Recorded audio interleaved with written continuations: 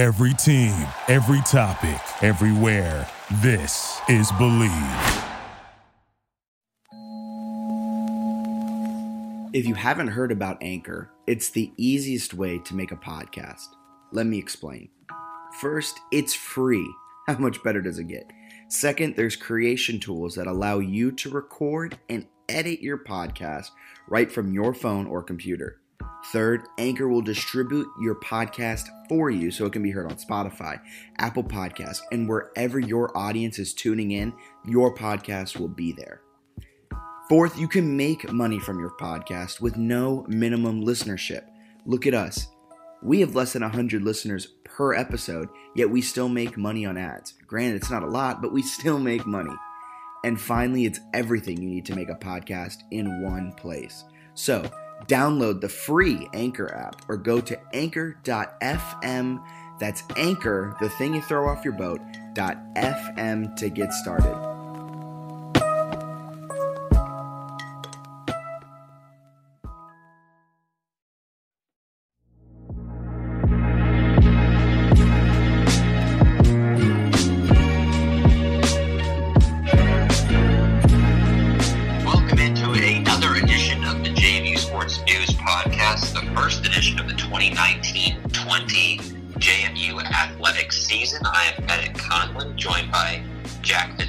And a special guest. Jack, how are you on this night, this beautiful evening? I'm doing fantastic. I had a nice Philly cheesesteak with some chili cheese fries for dinner. Wow. So I'm really living healthily, and I'm doing great. Very exciting. That's some fall weather, some hearty food that you're getting there. No salads. I respect the heck out of that. I love that. So our special guest tonight, since we have the JMU West Virginia game coming up, is Chase Kitty, who I believe is the world's #1 expert on all JMU West Virginia sporting events. So Chase, welcome on. Thank you. I'm happy to be here, happy to be back on the podcast. I did not have any chili cheese dogs tonight, but I did have a 20-ounce can of Mountain Dew and 1.5 Red Bulls. So, Woo! I'm ready to go. Woo! 1.5, wow. Expecting a long podcast here. In for the long haul. One could not do it. There's the extra half that really is over the top. Very exciting stuff. So Chase, why don't you give us a quick rundown? I think most people who are listening will probably know it, of your background, sort of why you are an expert on West Virginia and JMU, and you can also, if you want, you can plug that article that you wrote, which you shared with us, that was very good. It sort of gives a great picture and sort of summary of the upcoming game. Sure. Just the 10,000 feet view is that my family moved around a lot when I was a kid, but sort of my formative years were spent in West Virginia, including some time directly in Morgantown in a suburb called Cheat Lake. When I moved to Virginia, I ended up going to JMU. I worked at the Breeze. Bennett, you and I did not overlap at the Breeze because I'm a few years older than you. But we did both work at the Breeze. I was the sports editor a little bit later. You were the sports editor. I continued working in the media after that. I worked as the sports editor for the Page News and Courier, which is a newspaper that's owned by the Daily News Record and the company that owns the Daily News Record.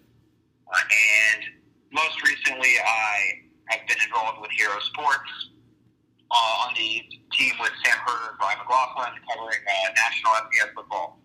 So that's sort of my background. I've been a little bit all over the place. I also am a content editor and editorial consultant for a site called West Virginia Sports Now. It used to be called W Nation. We actually just rebranded it as West Virginia Sports Now, and it's associated with some other media entities as well, which is why we rebranded now. So I'm kind of straddling both ends here, and whenever, every 5, 6, or 7 or 10 years when West Virginia and JMU decide to play each other in football, I have for a long time now marketed myself sort of as you just did, Bennett, like in this one scenario, in this one hyper-specific instance, when these two teams play each other, I really don't think there's another person in the world that is dialed into both schools as much as I am. So that's kind of where I'm at. And I try to use my weirdly specific College for Good, we had a piece that came out today I wrote earlier in the week called JMU is Not Your Average FCS School. That's on West Virginia Sports Now. It is about 1,500 words long, so it's a nice dive. Really, it's more aimed at West Virginia fans, but I think there's some good information in there for JMU fans as well about who JMU is, why it's not just another FCS opponent. I referenced the fact that, hey, the point spread for this game is like 6 points. West Virginia played Youngstown State last year. The point spread for that game was 34 points. So I felt like that was a good statistical indication of sort of the gap between maybe an average FCS team and a team that's JMU's caliber. I compare JMU to sort of a middle-tier American Athletics Conference team, and that's sort of the thesis of the piece, building out JMU as not this FCS team, but sort of this above-average G5 profile. And it's a good read. I'm biased, but I think it's a good read. It is a very good read. No, it's good, and I love your writing style. And you mentioned in there, I won't spoil the whole piece, but you also talk about just JMUSN University and sort of how many people go there, and the fact that it's got that reputation as a party school, and it's not William and Mary coming in or something like that. So it's definitely a different school that West Virginia fans should be aware of and excited for this game, which looks like it should be pretty close. So, Jack, I'll kind of pivot things over to you. What are your expectations for the game? I know you just did the first shameless plug here. I know you just did an article for us at JMU Sports News talking about sort of a game-by-game season prediction. So what are your expectations for this game? And then if you want to go a little bit into sort of the season expectations as well, go for that. Yeah, just jumping right into it. I'm all for that. But expectations for this game, on paper, these two teams, it doesn't really look like your typical FCS, FBS matchup in terms of depth, in terms of talent. You could argue that JMU has better position groups at certain areas compared to West Virginia, and the fact that both of these teams are breaking in new coaches, it's going to be a fun game, and I believe JMU has the capabilities to pull this out. Looking back to last year's NC State game, and I would argue that NC State was a better team last season than this West Virginia team is, and it took NC State it took them 59 minutes to win that game. And so based off of that, I think JMU can go into Morgantown and pull the upset. I think it'll be a nail-biter. I think it'll come down to the end. But I think the depth that they kind of boast on the offensive line front, not so much as on the defensive line front after a couple of injuries here in camp, but I still believe that they can pull it out. But I'm also really excited to see what Curt Cignetti and company do with their playbook, because Houston kept it so run-heavy in the NC State game and all of last season. So I'm excited to see if Cignetti gets a little bit more aggressive in an FBS game that in all reality doesn't mean really anything to the Dukes. Yeah, no, I think it's going to be a really interesting game, and I agree with a lot of the points you made. JMU isn't an average FCS team. They're more than capable of winning this game.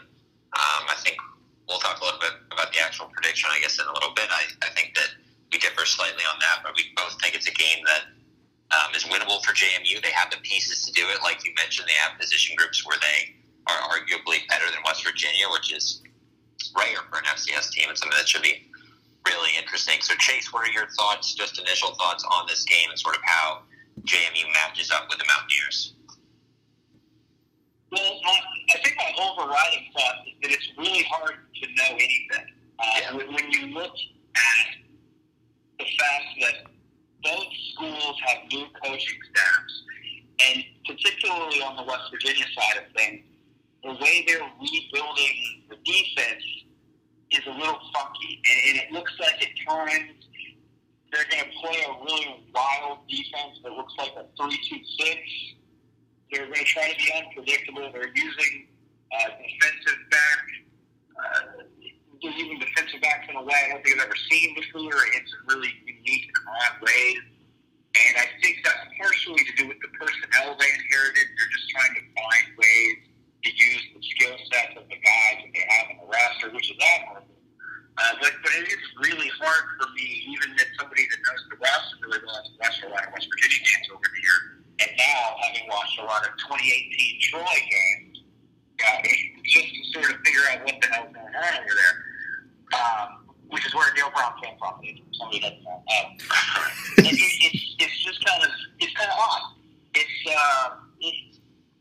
my thought is that, like Zach said, there are certain position groups where I think JMU actually has an advantage, starters versus starters. I think defensive back comes to mind. Ooh. Yeah, absolutely. The defensive backs at West Virginia are not impressed at all. They had a couple leaves through graduation. They had a couple transfer out. They had one or two just kind of quit. We found out today that one player who transferred out of West Virginia, first of all, he transferred to Marshall, which, look, you're in control of your destiny. Do whatever you want with your life. If you're a West Virginia player, then you go to Marshall or Pitt. Yep, that's not a great look. Fans are not going to like that very much. Again, do whatever you want if you're right. But we found out today that particular player did not make the starting lineup in the defensive backfield for Marshall. So there was some scornful words that I saw shared on social media. But the defensive back position at JMU I think is definitely better. I think the key to this game is West Virginia's defensive line, because I think it's going to be the best positional group on the field for either team. And if they can find a way to bottle up the JMU running attack and pressure Benvenucci, I think you're going to make JMU into a more one-dimensional team. But that can also play against West Virginia, because if JMU's game plan is to come in with a lot of screen passes and a lot of short passes to the outside to sort of neutralize that defensive line, that's really, really talented, then you're putting the game on your defensive backfield, and I think that could be a recipe for disaster if it's not managed. Right, you mentioned the defensive line. For the JMU fans who don't know a lot about that West Virginia defensive line, they've got a couple beasts sort of in the interior of that defensive line. What should JMU fans be looking for in that matchup, JMU's offensive line versus West Virginia's defensive line? Well, looking mainly at the Stills brothers. Junior Darius Stills and sophomore Dante Stills. Those are the guys that are absolute wrecking balls on this defensive line. They were really good last year too, but through the back end of the Holderson era, West Virginia was running this kind of funky defense that actually West Virginia or JMU experimented with as well. It's called 3-3-5 stack defense, and it's a great defense when you know how to use it. But one of the things it's predicated on is having a really good nose tackle. And West Virginia has been really inconsistent with being able to find a good nose tackle, which is why teams like Oklahoma ran for like 12 yards per carry on them, because he just gets shredded on the front end. Well, they're getting away from that with the new coaching staff. You're going to see a bigger and more aggressive defensive front, and the two dudes that are really going to make that go are the Stills brothers, Dante and Darius. And I think they're just supremely athletic for their size. It's just, there's not a lot of guys like them that can do what they do. And, Mickey Matthews, I've said this a million times, but Mickey Matthews once told me, God made plenty of defensive tackles, but he only made so many defensive ends. And it's kind of one of those scenarios. I still laugh about that. It was like 8 years ago. That's a classic Mickey Matthews quote. It's like a classic Mickey Matthews syllogism, yeah. It's just, that's, I think, where the game is going to be won and lost. And it's an interesting dynamic because on the one hand, you know what you're getting with West Virginia's defensive line. It's going to be really, really good. On the other hand, we're not really sure what JMU's offensive line is going to look like. We're pretty sure we know who the players are, who's going to start, and what order they're going to be in. But we've never really been able to get a good grip on what this offensive line's problem has been since Derek Finney graduated and went to the NFL. Yeah, to kind of piggyback on that offensive line point, like I wrote about it, shameless plug, in the week-by-week prediction. There is just so many question marks on the offensive line. They struggled a lot last season, and everyone's talking about how they bring back so much experience this year, but they weren't amazing last year. Right, yeah, I think that's an important point, is that they are really experienced, but last year they were kind of lackluster for what people expected out of this team and rushing the football. And Jack, you mentioned it in our outline a little bit. Do you think that the Dukes need to really commit to the run? Because that's something Cignetti has talked about a lot. They're obviously going to do that in conference play, and they're going to do that against FCS teams. Do you think that they can do that against West Virginia and win if they really, really commit to the run and focus on handing the ball off? Or should they maybe give DiNucci a little bit more free reign than they might normally and air it out a little more? I have a pretty like hard opinion on this one.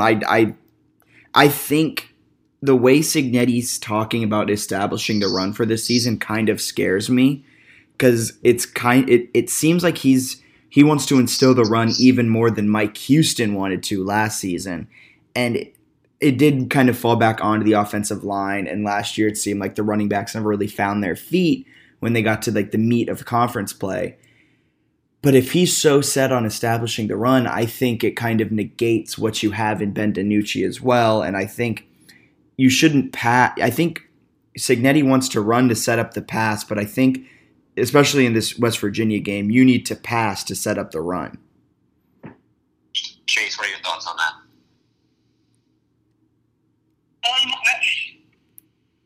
The thing that I always appreciated about Mike Houston's approach to football was that he was all about balance. Like he wanted to establish the run. He was very clear on that, but it was also all about balance. He never wanted to make one player start. He never wanted one piece of the offense to be the focal point. And I always thought that was a really smart way to approach the game. So if that's the approach here with Cignetti, in whatever language he wants to couch that in, if that's his true approach when you strip away all the semiotics and all the bullshit, that's fine. But yeah, because, half of this is a guessing game. It's just like, well, this is what I'm going to tell the media today. This is what I'm actually doing. I've been on those practice fields. You guys have been on those practice fields. You never know what is actually going on in terms of what is being said to you by players and coaches. If they want to establish the run, that's fine, but it feels to me, particularly in this specific game, that you're going to win the game by passing the ball. Whatever you have to do to pass the ball effectively, do it. But that's going to be the key. And I don't know. That's where I feel like they're at. They're going to have to pass the ball effectively to win, and they just got to do whatever they need to do to accomplish that. Whether that's establishing the run, whether it's abandoning the run, I don't know. But they got to pass the ball, and they can't turn the ball over for so many times.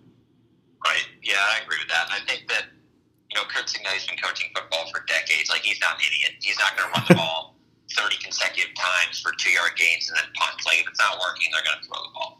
So I think that he's going to try to run the ball. He's got 3 or 4 running backs that he really likes. I think from my perspective, you have 2 that you should really like. I don't know how much Solomon Van Horst in this game or even Austin Douglas is going to really succeed against West Virginia. But I think the first 2, Juwan Hamilton and then Percy Ajayi will be there you go. You got very good. Yeah, it was nerve-wracking, but I got through it. I think that they'll be pretty solid options. A lot of it depends on the offensive line. I mean, it doesn't really matter how good the running back is. If they don't have any holes, it's hard to be a good running back. So if the offensive line is creating some gaps, yeah, they'll run the ball. But if they're not, I think they feel confident in the fact that DiNucci can scramble, can make plays, that they need to rely on him. I do think they can rely on him and trust him to win them the game. So I'm excited to see what they do. And Chase, I think you mentioned earlier, where it's a guessing game because it's new staffs. We don't really know what to expect first game of the season. And you're right, like they're not going to give the media their game plan. So we don't really know at this point what exactly will happen. But what do you guys see? And Jack, can start with you. What do you guys see as keys to this game? We talked about it a little bit, but what are some of the maybe like 2 or 3 keys that you think will decide this game? Chase kind of touched on it with the passing attack and limiting turnovers. This kind of goes into what I've been saying all summer with Ben DiNucci.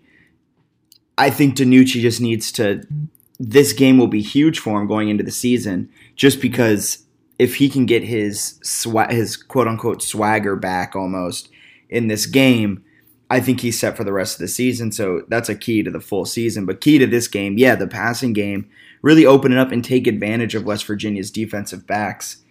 Make them work. I mean, you have guys that are speedsters on the outside. I mean, you have Brandon Polk the Penn State transfer, who seems to be settling in quite nicely. And you have Kendall Dean, Josh Sims, all of them on the outside, and then put them on the inside. You have a tight end where the two deep, you're sitting there scratching your head talking about two guys who aren't on the two deep in Carlton and Cheatham. So it's just a question of pick your poison, and I think through the air that's where they're going to have to do it, because I think West Virginia will, just pure size in what they bring on that D-line, can eat up the offensive line of JMU.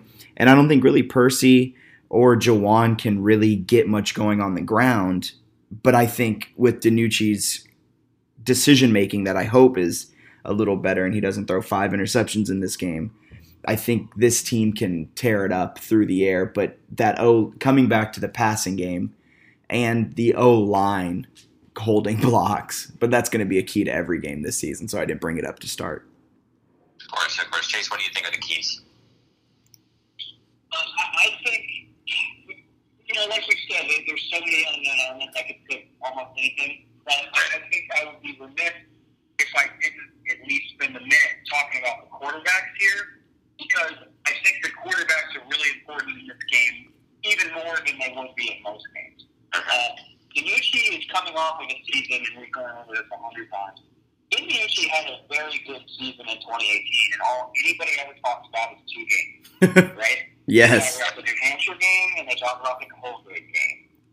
He made mistakes throughout the year, but we all remember 2 games. And that's not really fair to him. And, I was fortunate in that I'm in Richmond now. I moved in June, but I was in Harrisonburg last year. I got to cover the team almost every day. I went to all kinds of practices. I talked to Ben all the time.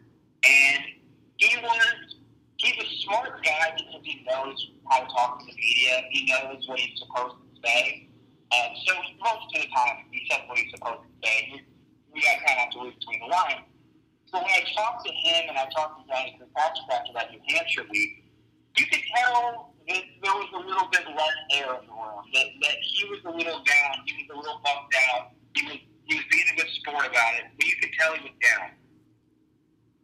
I think if he comes out and he's put 2018 behind him, I think he could really do something here this weekend. If he comes out and he understands what Mike Houston was always trying to tell him, and what Donnie Kirkpatrick was always trying to tell him, and now what many is trying to tell him, that he does not have to go win the game by himself. He has the most pure talented team in FBS football around him. Just do what you need to do. Be Easton fit. You don't have to win the game. Just don't lose the game. That's all you have to do. If he understands that this year, they have a real shot at beating West Virginia, and they have a real shot at the national title. I think when you flip to the other side of the ball, when you look at West Virginia's offense, JMU is almost always competitive in these FBS games. The 2 that I think of in the last 2 years where they really weren't in it toward the end was when West Virginia played them in 2012, and when North Carolina played them in 2016, that game got out of hand after halftime. Mm-hmm. This is something I talked about in my solo segment on my podcast that you were kind enough to come on. JMU does really well when they play conservative FBS teams.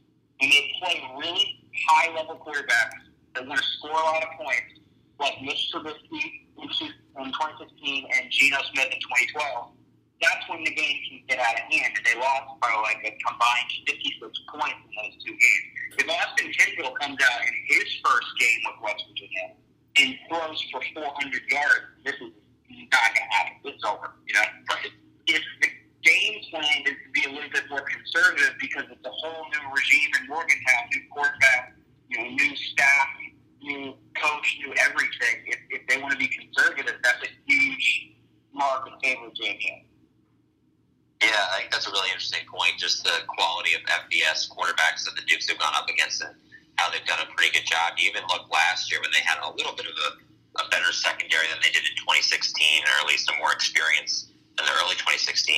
They did a pretty decent job of just holding NC State to 24 points. You look at Ryan Finley, kind of had his way on 3rd down, and he's NFL quarterback, was drafted in the 4th round. He's been pretty good in the preseason so far this year. I think he's been Cincy, but he's been solid. But you look at just how they do when they're going up against guys that maybe aren't playing at that elite level, and you're right, they're always competitive in those games. And I think that it's going to be interesting to see how Austin Kendall does, because he's obviously very talented, comes from Oklahoma.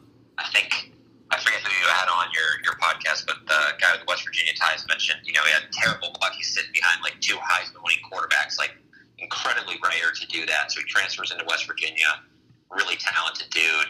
But what's he going to do in the first game? And I think that's what's sort of the major question here. It takes him a few games to get rolling and sort of figure out Neil Brown's scheme and how that's going to work in games. Then JMU does have a chance to sort of go in there in the Neil Brown era and steal one, because I think he's going to make them a very, very good program and a competitive team in years to come. And I think JMU sort of gets lucky where they get to slide in here in this weird little gap where West Virginia's down some guys in the secondary, first game under a new coach, and you kind of hope you can steal one on them. So I think it's very possible. I don't know if they'll get it done, but I feel like we can segue here into predictions. We'll have Jack, you go first. I know you sort of shared it in your week-by-week prediction segment, but what do you think ends up happening in this game? I think JMU can pull this one out. I forgot the exact score I predicted in my week-by-week, but those were just kind of winging it because who even knows. But I think it's a close game, and I don't think it's high scoring, mainly because if it gets high scoring, like Chase said in the UNC game and the West Virginia game in 2012, once it gets high scoring, JMU just can't keep up. Like, the second they start rolling off touchdowns, JMU just can't put them up to like come back with it.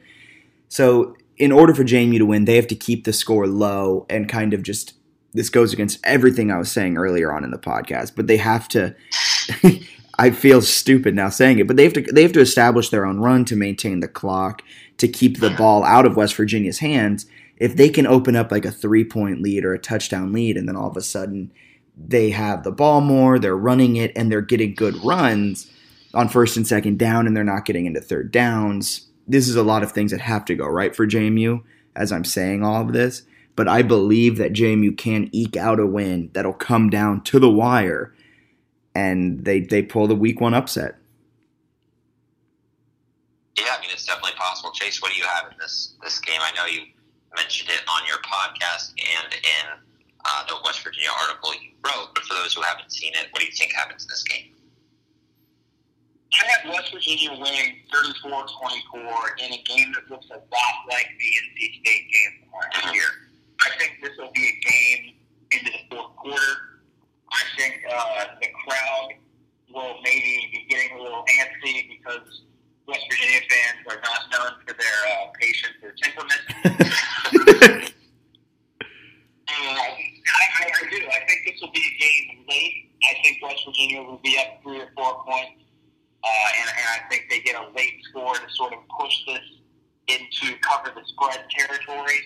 But I think if you're one who believes in moral victories, I think you're going to see that JMU has the talent and the roster and the coaching staff, whatever, all of the recipe they need to go on another deep playoff run and really challenge for a national title for the first time in 3 years. And, well, not 3 years, but you know what I mean. Yeah. I think we'll be close, but I think West Virginia wins.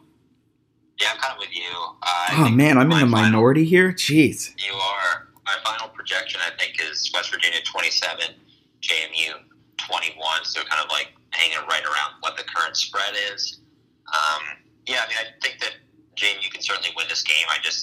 There's so many questions. This may be an overstatement, but there are some questions in terms of JMU's offensive line, the DiNucci turnovers, that sort of thing that I just have a really hard time picking JMU, even though I do think they're capable of winning. So I say it's a 6-point win for West Virginia. I think it'll go down to the wire. I think, Chase, you mentioned this, I think, on your podcast. Maybe JMU gets like an early first half lead, which is very similar to sort of what happened in the NC State game where they got up 7-0 and then gave up some points before rallying back and almost tying the game up. But, yeah, I think that it's going to be a good game. I think it's going to be competitive, fun to watch, and it's certainly not your typical FCS-FBS matchup. which makes it really enjoyable to watch. And I think fans for JMU should savor this one before 2 really boring games, and then you'll get some interesting road contests after that. So the first 3 weeks for JMU are kind of weird. With the West Virginia, you got the 2 FCS snoozers at home, but the good news is there's beer at Bridgeport, so you can get some beers to enjoy the incredibly boring football, and then a few road contests before Villanova comes to town for some real home action in October. So in terms of the Dukes moving forward, we talked about some of their strengths. Is there a weak point you guys think that West Virginia can really take advantage of in this game? I know the Dukes said pretty much every position group are pretty good, but is there an area, and Chase, we can start with you this time, is there an area you think West Virginia can really pick on? I don't love JMU's safety. Mm-hmm. I think individually, and look, maybe I'm just spoiled by Raven and Jordan, who I think looks on maybe the 2 greatest safeties to ever play at JMU, and they played together at the same time on the same unit. So, maybe I'm spoiled better, but the safeties the JMU has are good. They're good players. It's just something about, I feel like, the way they play together, maybe. I don't know, when I watched the film, it just feels like they are merely above average. And I'm saying that kind of tongue-in-cheek, but it is true when you look at the standard for individual talent at JMU, it's really, really high. And I feel like, D'Angelo Amos is a great safety. I think he's better as a kick returner than he is as a safety. He's an above-average safety, but I think his real skill is returning on these pickups. I think Adam Smith is okay. Every time I say that, I think of the Wealth of Nations and Mr. Douglas' 8th grade social studies class. But, I think you can attack JMU deep down the field, particularly if you catch one of the safeties in one-on-one coverage or a really weak zone or something. You can go after them. So I wonder, because historically that has played into West Virginia's skill set, I wonder if that's part of the game plan is to keep them off balance by maybe going deep more than they might otherwise against the other team. Yeah, no, that's a really good point. I don't think people talk about that enough, because I think there is, kind of like you mentioned, there's this idea with Amos that because of his kick returning, I think people almost inflate what he does as a safety. He's obviously not a bad safety, but I do think people sort of maybe overestimate his defensive ability just because he's such an electric punt returner. So, Jack, what are your weak points for JMU? I'm going to stay in the secondary, actually, and the place that I just keep coming back to, it's going to be the cornerback 2 position. We all know what Rashad does. Rashad's amazing. And last year we were talking about if he was going to be the highest drafted Duke ever. I mean, and then tears or did whatever he did and was, or turf, whatever it was. Then was out for season. All of a sudden, Jimmy Moreland becomes the all-time interception leader, blah, blah, blah. Like, that was going to be Rashad last season. And now he's here again. And JMU's very lucky to have 2 cornerbacks like that. It's like they're not even losing a Jimmy Moreland type. But just on a side tangent, how cool would it have been to see Rashad and Jimmy at their heights last season? That would have been unstoppable.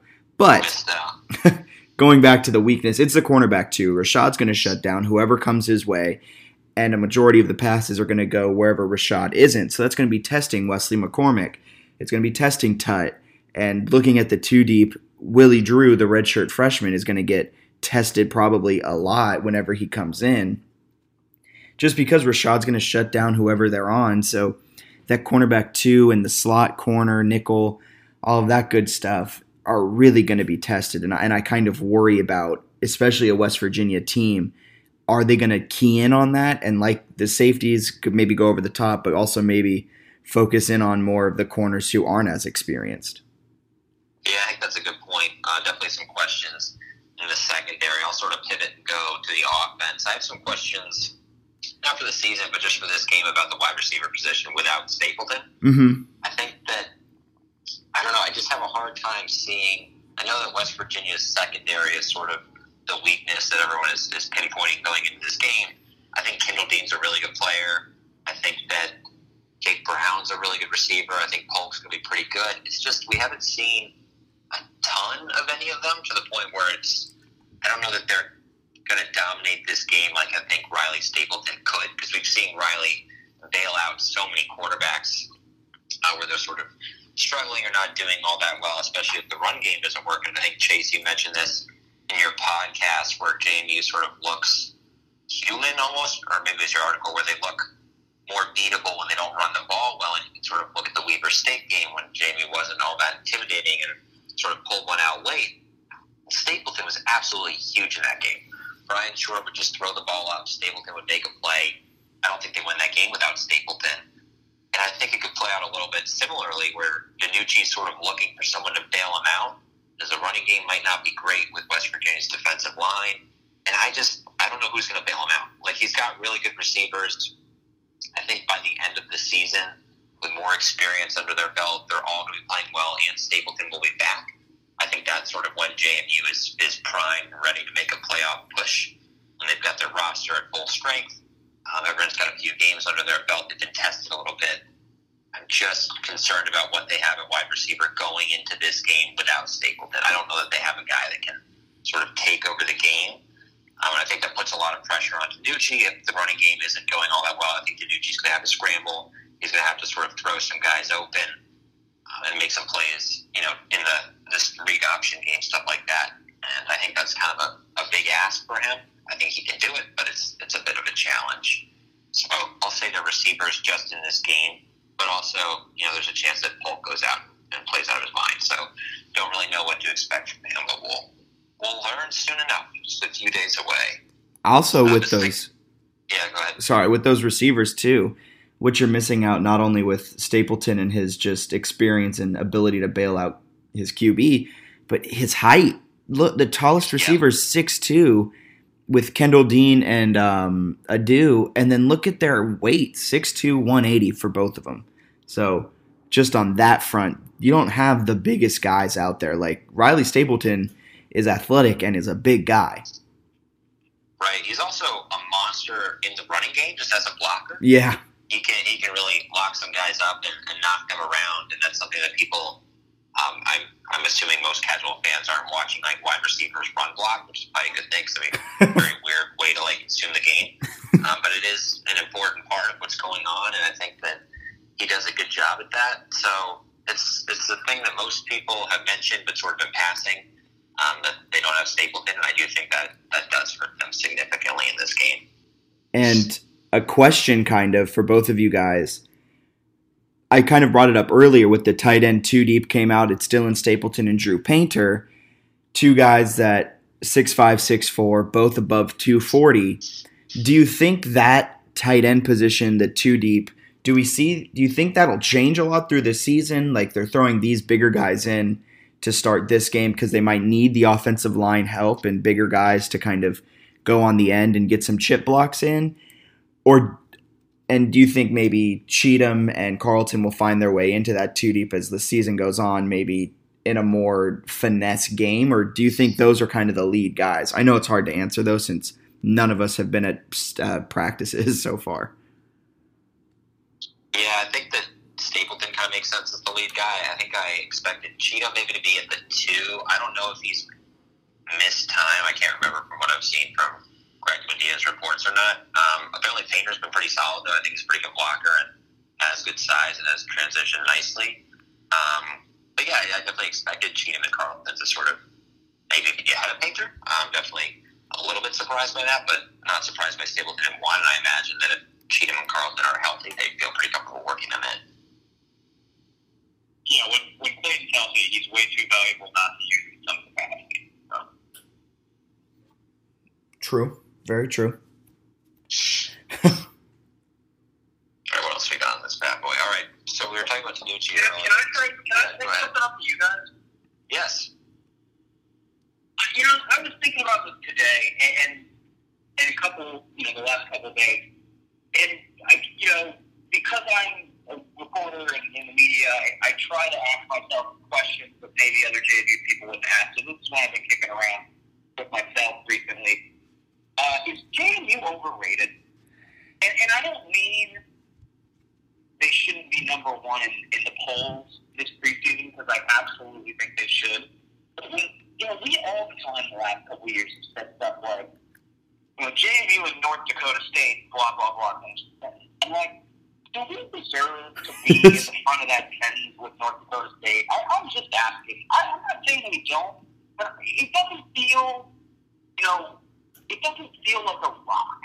Like, we won one national championship in the last 10 years, and they won, like, 7.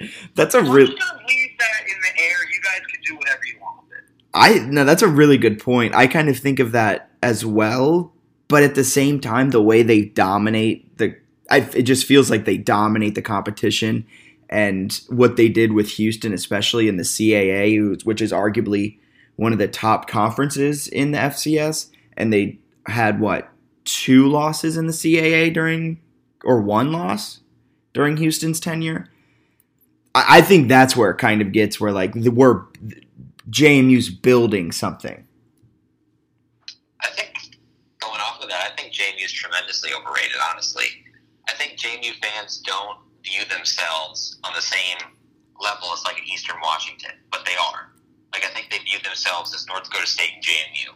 And I just don't know that that's really true. I think they're very good, and the program is building something. I totally agree that they've done some really great things under Houston, but they were 9-4 last year, and after the first 5 games, they were bad. Like, they just weren't very good. And I think people sort of just assume that they're good because they've got some massive victories. I mean, they put up 70-plus points or whatever, more than you would have expected in the last few years. They score a lot of points. Defense is good. They've got guys in the NFL. But part of it is that JMU's got a really big fan base. So it makes it seem like, at least in my opinion, that JMU, the team, is better than they are, just because there's a lot of content and talk and chatter about JMU. And I think that sort of rivals North Dakota State's talk and chatter online. And I think that programs like Eastern Washington, while they definitely have some people that are talking about them, I think it's maybe not at the same level. So I do think there's an element of being overrated. I know there are some JMU fans that think they're going to go in here and just take it to West Virginia and it wouldn't be an upset. I don't think that's really true. I do think it would be an upset, and I do think that JMU is capable of losing a few games this year. And it's a big season for this. Is JMU overrated or underrated, or where is JMU on a national level? Because I think there's this idea that North Dakota State at this point is very vulnerable. And I think it's sort of true. They're true redshirt freshman quarterback, a new coach. You've got some turnover there, so they are a little bit beatable. But let's say JMU goes out with this same roster and posts a season similar to last year, where they lose maybe 2 or 3 regular season games, and let's say they lose in the quarterfinals. Then I think the view on JMU's program is very different than if JMU goes out this year and makes it to Frisco. And I think JMU can't make it to Frisco. I think they're a very good program. They've got a lot of things going for it. But yeah, there's this idea among the JMU community that it's like JMU and North Dakota State, like Chase, you were sort of alluding to. And I just don't think that's true. They've won one national championship, like you said, in the last few years. They made another national championship. Probably should have won that game, but they didn't in North Dakota State. Last year, if they would have gotten by Colgate and played in the Fargo Dome, I think they probably would have gotten crushed. At least a few touchdowns. I just don't think they would have mentally been in the right place with all the Houston drama and the fact that they would have somehow survived Bendinucci's 5 interceptions. So I think that JMU is one of the top programs in the FCS, but it's not at North Dakota State level right now. I think it's closer to Eastern Washington. I do think teams like UC Davis are even on that level. And I don't know. I mean, you can play the what-if game, but what if JMU loses to Weber State in a game they very easily could have lost in the FCS quarters 2 years ago? I don't know. I just don't know that JMU is as dominant as people think JMU is. Yeah, the what-if game is fun going through that. I think you're talking about the difference between potential energy and kinetic energy, right? Right. JMU has all the potential in the world. I think everybody sees that. The ceiling is astronomically high. But the reality, I think, if you strip away the context and you strip away all of the sort of fanfare around the games, is that JMU had an elite 2 years. They had had a couple of really good classes. They had a really good coach, and they went to back-to-back national championships, and they were 1-1 in those games. They won one, they lost one. Like, so, Bennett, to your point, this is a critical year. If you're a JMU person who wants to prove that, yeah, there is this upper echelon, there's 2 teams in it, maybe 3, then, you know, it's put up or shut up time. And it doesn't matter if we have a first-year coach and a new staff and all that. That doesn't matter. If you're in this level, you don't go 9-4 and go out in the second round of the playoffs. You don't do that. I don't care what the reasoning or the rationale or the distractions were. So I need to see it this year, or I think this fan base has to radically reconsider its own self-image. I like that question. I love that question. That might come up again. Jack and I were chatting last week, and Chase would be interested to hear your perspective. Just sort of, is like the North Dakota State reign close to coming to an end? Because I feel like teams and fan bases feel like this year there's this opening with a new coach and young quarterback, and even some, North Dakota State media members, when they're projecting the record, have, the Bison losing 1 or 2 games, and fans are like, ooh, maybe this is the year. Do you think that the reign will eventually come to an end? And also, what would it take for you to say that the reign has ended? How many years does North Dakota State have to go, without a national championship or something like that for you to say that there's more parity, I guess, across FCS football? Definitely how long would you have to see a lower level of play from them before you declare it's over? That's a question we talked about on the Hero Sports podcast last year, me and Brian and Sam. I do think North Dakota State's really vulnerable this year, just because, I don't care that you won the last 2 national championships when you lose 25 players and your coaching staff leaves. You're vulnerable. Like, I don't care that you reload and have an awesome walk-on program. And all that's true. And, I talk to people in Fargo all the time. They know I have just the absolute most respect that a person could possibly have for their program. It's ridiculous what they have done. It might be the greatest dynasty in the history of college football. It's so stupid what they've done, okay? But you eventually come out of that. And I just don't see how, when I talk to Fargo people, I had Brian and Sam on my podcast last week and we talked about this. When Fargo people are like, oh yeah, we'll be amazing again this year and go 15-0 and win the national championship, North Dakota State might win the national championship. It's not going to be as good as it was last year. But that's insulting to last year's team to even suggest that. So I do think they're vulnerable. I kind of like Eastern Washington this year. Obviously, I think JMU is really good too, but I think I said last week on the pod with Brian and Sam, if JMU exits the playoffs, I think I know what that looks like. If North Dakota State exits the playoffs, I think I know what that looks like. I'm struggling to think what an Eastern Washington playoff exit looks like, because I think the floor with them is higher than everybody else, including JMU. I think the ceiling is highest with JMU, but I think the floor is higher with Eastern Washington. So they're a good bet. I don't know that North Dakota State is going to be that team this year, just like JMU had that drop off with the massive class last year. And I would need to see it for a couple years. I would need to see them down for a few years just because they've been good so long. I like that. Jack, what do you think about that question? Kind of really what Chase said. You have to see them. They've been up forever. Like, granted, if they go, it'll never happen. But say they have 1 win this year, then you can kind of be like, all right, maybe it's out of the question. But we know that won't happen. We know they'll lose maybe 1 or 2 games and have a playoff run. Maybe they don't win it.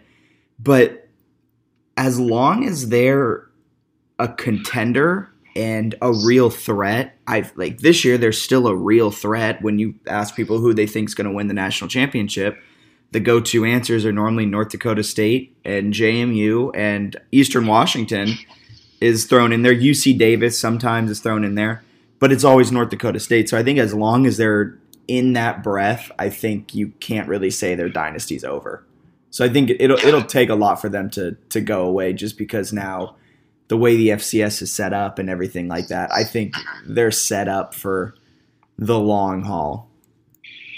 Yeah, I would agree with that. I think that you've got to see it for a little bit. I mean, like when JMU knocked off North Dakota State back in 2016, I don't think anybody watched that game and then watched JMU win the national championship and was like, wow, North Dakota State's done. Like, nobody thought that was the end of anything. It was just they happened to beat them, and they happened to then, of course, meet the next year, and JMU got bested. So North Dakota State, I don't think they're really going anywhere, but yeah, they are a little bit more vulnerable this year, but that doesn't really mean that the dynasty, so to speak, or the reign of terror, if you want to do it like that, is really over either.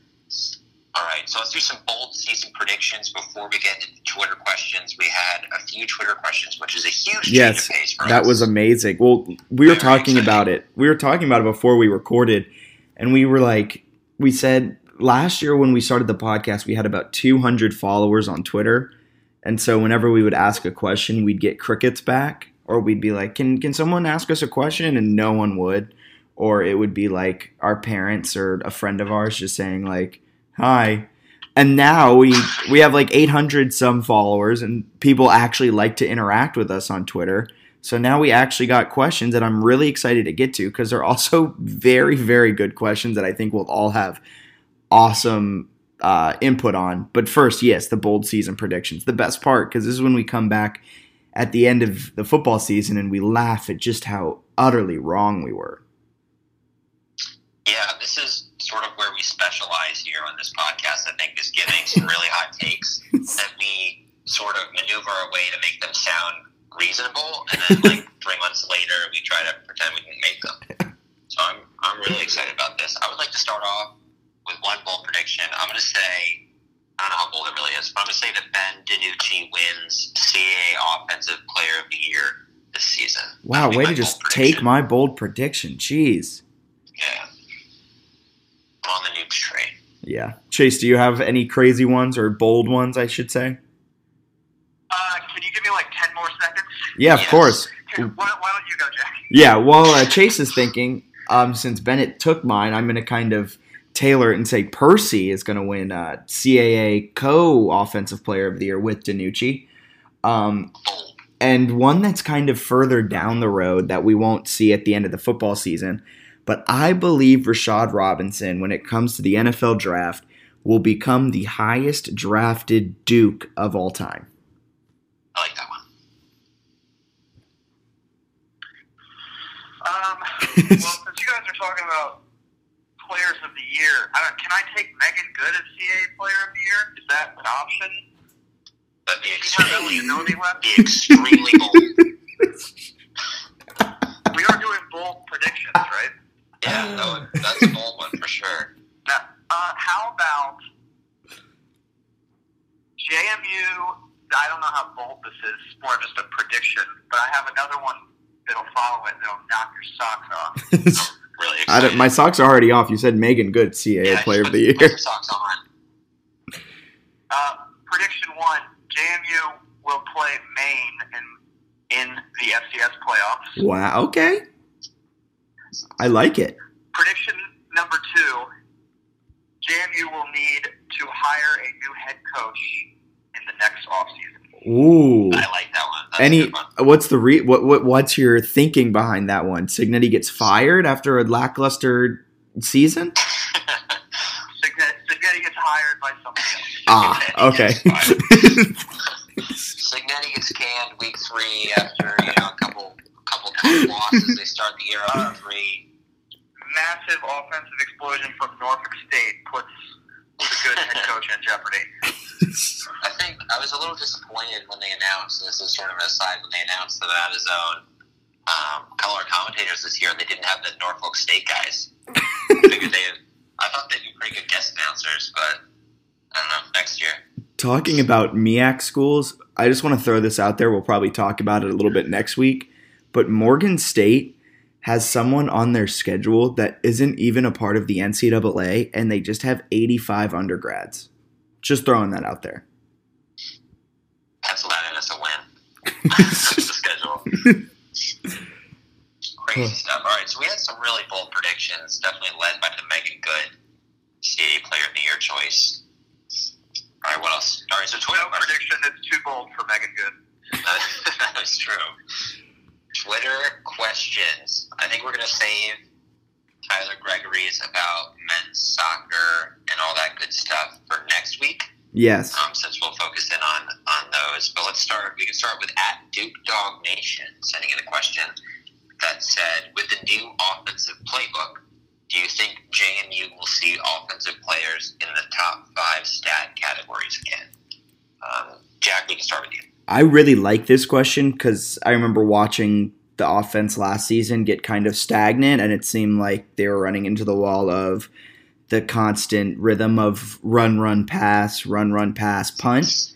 So with this question, I really enjoyed kind of thinking about what this offense can be. Maybe offense can kind of get that spark that was there with Brian Shore and Ravenel and Khalid Abdullah and Stinney leading the way on the line.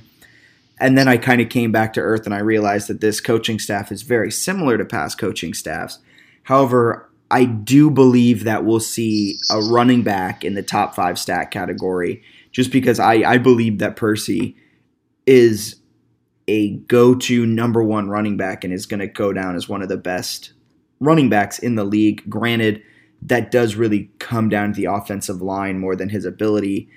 But based on that, I think we'll see Percy get up there in the top 5 stat category because JMU will be so they'll want to run the ball to win games, and JMU, I think, will have a lot of leads in games, and Percy will be getting a lot of carries.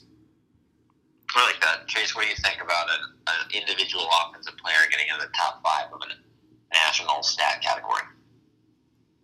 I think that, first of all, I agree with Jack that the coaching staff is probably going to have a pretty similar playbook. I don't expect massive changes in offensive philosophy or offensive play calling. I wouldn't be surprised if the new coaching staff went back and watched plays from the old coaching staff, wrote them down, charted them, and put them in the playbook. Okay? So that's what I'm talking about when I say I think it's very similar. But I think Percy is one of those lab-built running backs. Like, if you could design a good college running back, you've seen the pictures. You would have Percy's skill set. Say it again. He posted some pictures of his workout or what after his summer workout, and he is built. Yeah, he's really good, and I think there are probably some JMU people who don't know how good he is just because we've been spoiled by how many running backs that are really good JMU has had, particularly the last 2 years with Carton and Trey and Marcus. And all, it's just I felt bad for Percy because it was like, man, I know how good you are, and you can't even get on the field. So I do think Percy top 5 in like gross rushing yards. I don't know about that. I could see him being top 5 in yards per carry. Yeah. I could see Hamilton being top 5 in receiving yards for a running back. Yes. Yeah. I like both of those. I think to answer this question, you kind of have to ask, like, what stat categories, or you can be a little bit, I guess, specific in what stat categories you pick. I think, like, Ben DiNucci, you could look at maybe, like, completion percentage potentially, because I think they're going to do a lot of stuff underneath. And then you can also look at maybe, like, passing efficiency, because I think he was kind of up there last year until the Colgate game, sort of in the top 15 range in terms of passing efficiency. So I think DiNucci in those categories, and then, maybe a running back coming in there. But kind of a follow-up on this, do you guys think that Shane Montgomery has a secret playbook that he's going to open up later in the season? Oh, my God. Or do you think that that's just Donnie Kirkpatrick, which he never revealed? Well, Donnie never opened it. Well, maybe he'll open it to ECU fans. Just, if you're listening, know that Donnie Kirkpatrick has a secret playbook under his mattress that might come out. Donnie knew that he wouldn't be at JMU after 2018, so he kept it hidden so that he could break it out at East Carolina. There you go, breaking news. Man, I was really hoping that I actually don't have to hear existed. your story all year. Huh. Yeah. Those are my favorite questions. Do you think they're going to open up the playbook? I think it's been open. But I think the trap run and halfback dive from Madden is all we're gonna see. We're going to keep running double screens. Oh my lord. So I'm having question we got nightmares. from Mark Aarons, I believe I'm pronouncing that correctly. He said, how do you think the West Virginia game compares to the last two previous FBS games with NC State and East Carolina? So, Chase, we'll start with you this time. How do you think this one compares? Well, first of all, Ben, I have to correct you because you said the last two FBS games, but then you only listed one FBS game. NC State. You mentioned East Carolina erroneously. I don't know. I think West Virginia is a top 25 program that is going to have a down year in 2019. I would say that, and this is a pretty wide chasm, so I don't know that it's saying much, but I think 2019 West Virginia is somewhere in between 2018 NC State and 2017 East Carolina. I know that doesn't mean much, but that's where it's at. Last year's NC State team was a top 40 Division I football team, and I don't see this West Virginia team being that good, but the thing about West Virginia is they're always athletic and they're always offensively aggressive. So definitely you could never sleep on that team even when they're down. Awesome, Jack. What are your thoughts? Yeah, kind of the same thing. Like, I think NC State last season is a better team than the West Virginia team we're going to see here in 2019.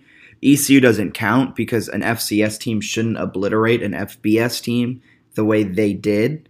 So it's not going to be anything like that ECU game.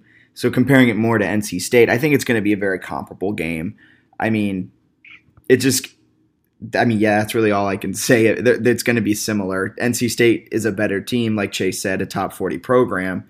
And West Virginia might not be to that level this season, but they'll be close. And I think just when it's a good FBS program against a good FCS program, it's going to be a good game. Yeah, I think one of the differences could be just that, like, go back and watch the NC State game last year. That was a pretty conservative game plan from both teams. Yeah, it was, right? There was a yes, lot of very. peeling out all the way to the second half. I think this is going to be a much more bombs away kind of game. Definitely. Yeah, I would agree with that. I think that this is probably going to be the most exciting, I think, to watch of those three games. If you want to include the other ones. I'm hoping the West Virginia live stream will be better than the East Carolina ESPN 3 feed. So that's really my one hope there. I don't think there are really any similarities or many similarities between this game and the ECU game. ECU was very terrible when JMU played them, and JMU was a really solid team coming off a great season. NC State, like you guys said, they're a little bit better, I think, than West Virginia will be this year. I think this game is sort of a perfect middle ground for JMU. I think this is a winnable game. Not as winnable as the East Carolina game, but I think it's more winnable than the NC State game. And I think it carries the same sort of prestige, if not maybe even more, if JMU is able to win this one. So I think that's a really interesting sort of scenario that JMU finds itself in, where they could start the season, you've got all the fans who are sort of like, not all the fans, but some fans clamoring when they see every little piece of news about like UConn and the AAC and all that stuff, where JMU could start the season with this huge national win over West Virginia in a game that is very much winnable. So I think that's sort of how it differs from the last two. Is it's extremely winnable, and it's, or maybe not extremely, but it's definitely winnable, and it's against a program that beating them would mean a ton to the fan base and just JMU football as a whole. Yeah. Great answer by me. All right. Fantastic. Best answer of the podcast. Fantastic. Way to finish strong. You really brought the heat on that answer, Bennett.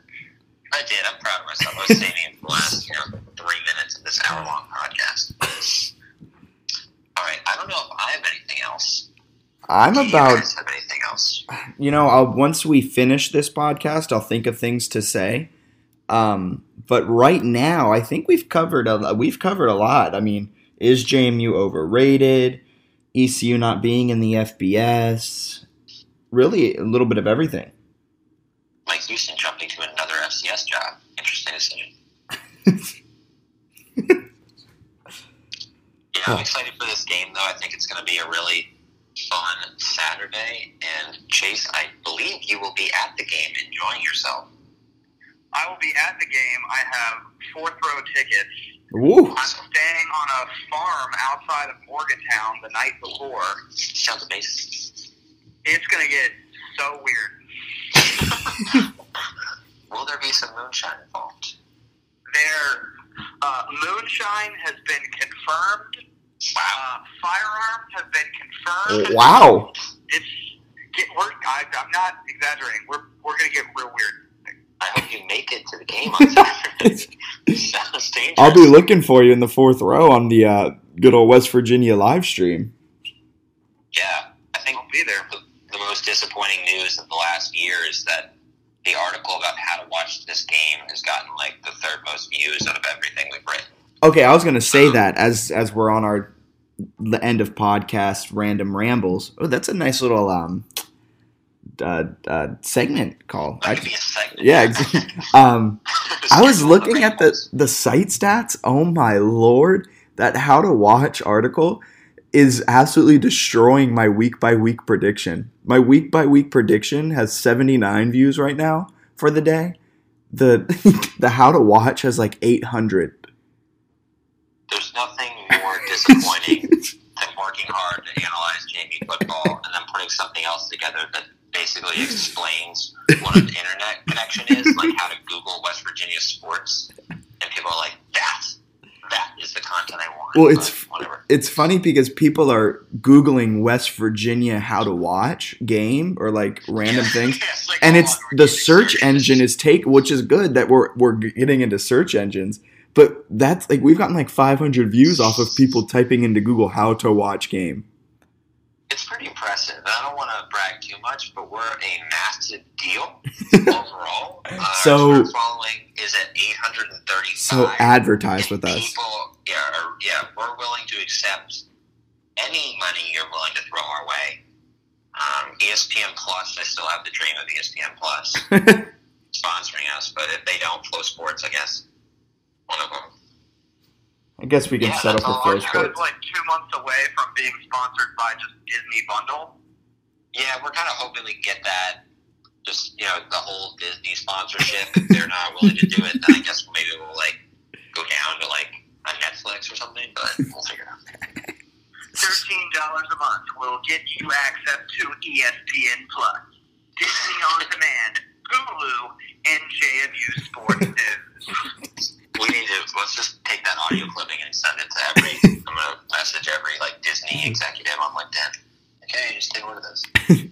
We already have the intro. You're welcome. That's great. Well, Chase, thank you for joining us on this initial pod. Hopefully we will become smoother as the year goes on. Hopefully Anchor will start to cooperate with us, or we will move on to another podcast app that will sponsor us. Actually, Anchor wants to sponsor us, just saying.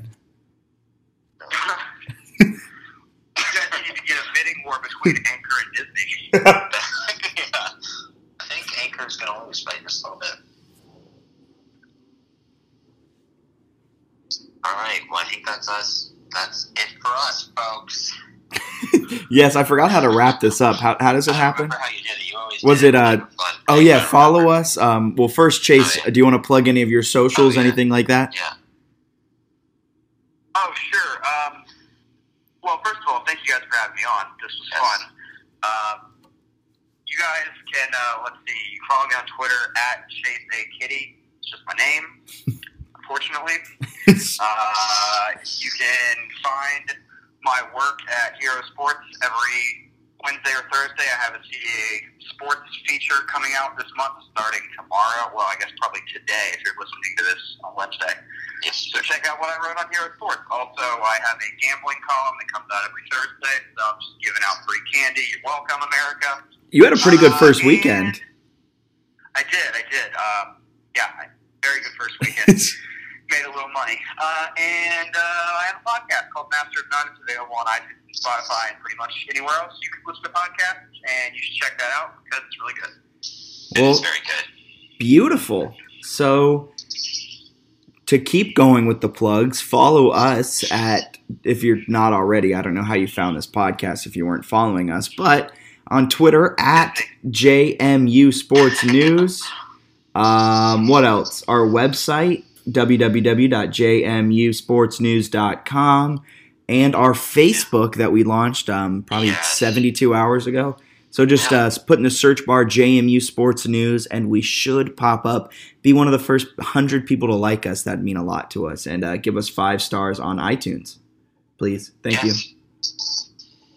Well, for Bennett Conlin, I'm Jack Fitzpatrick. Thank you to Chase Kitty for coming on from Hero Sports and a multitude of other things. Have a wonderful rest of your Wednesday. See ya.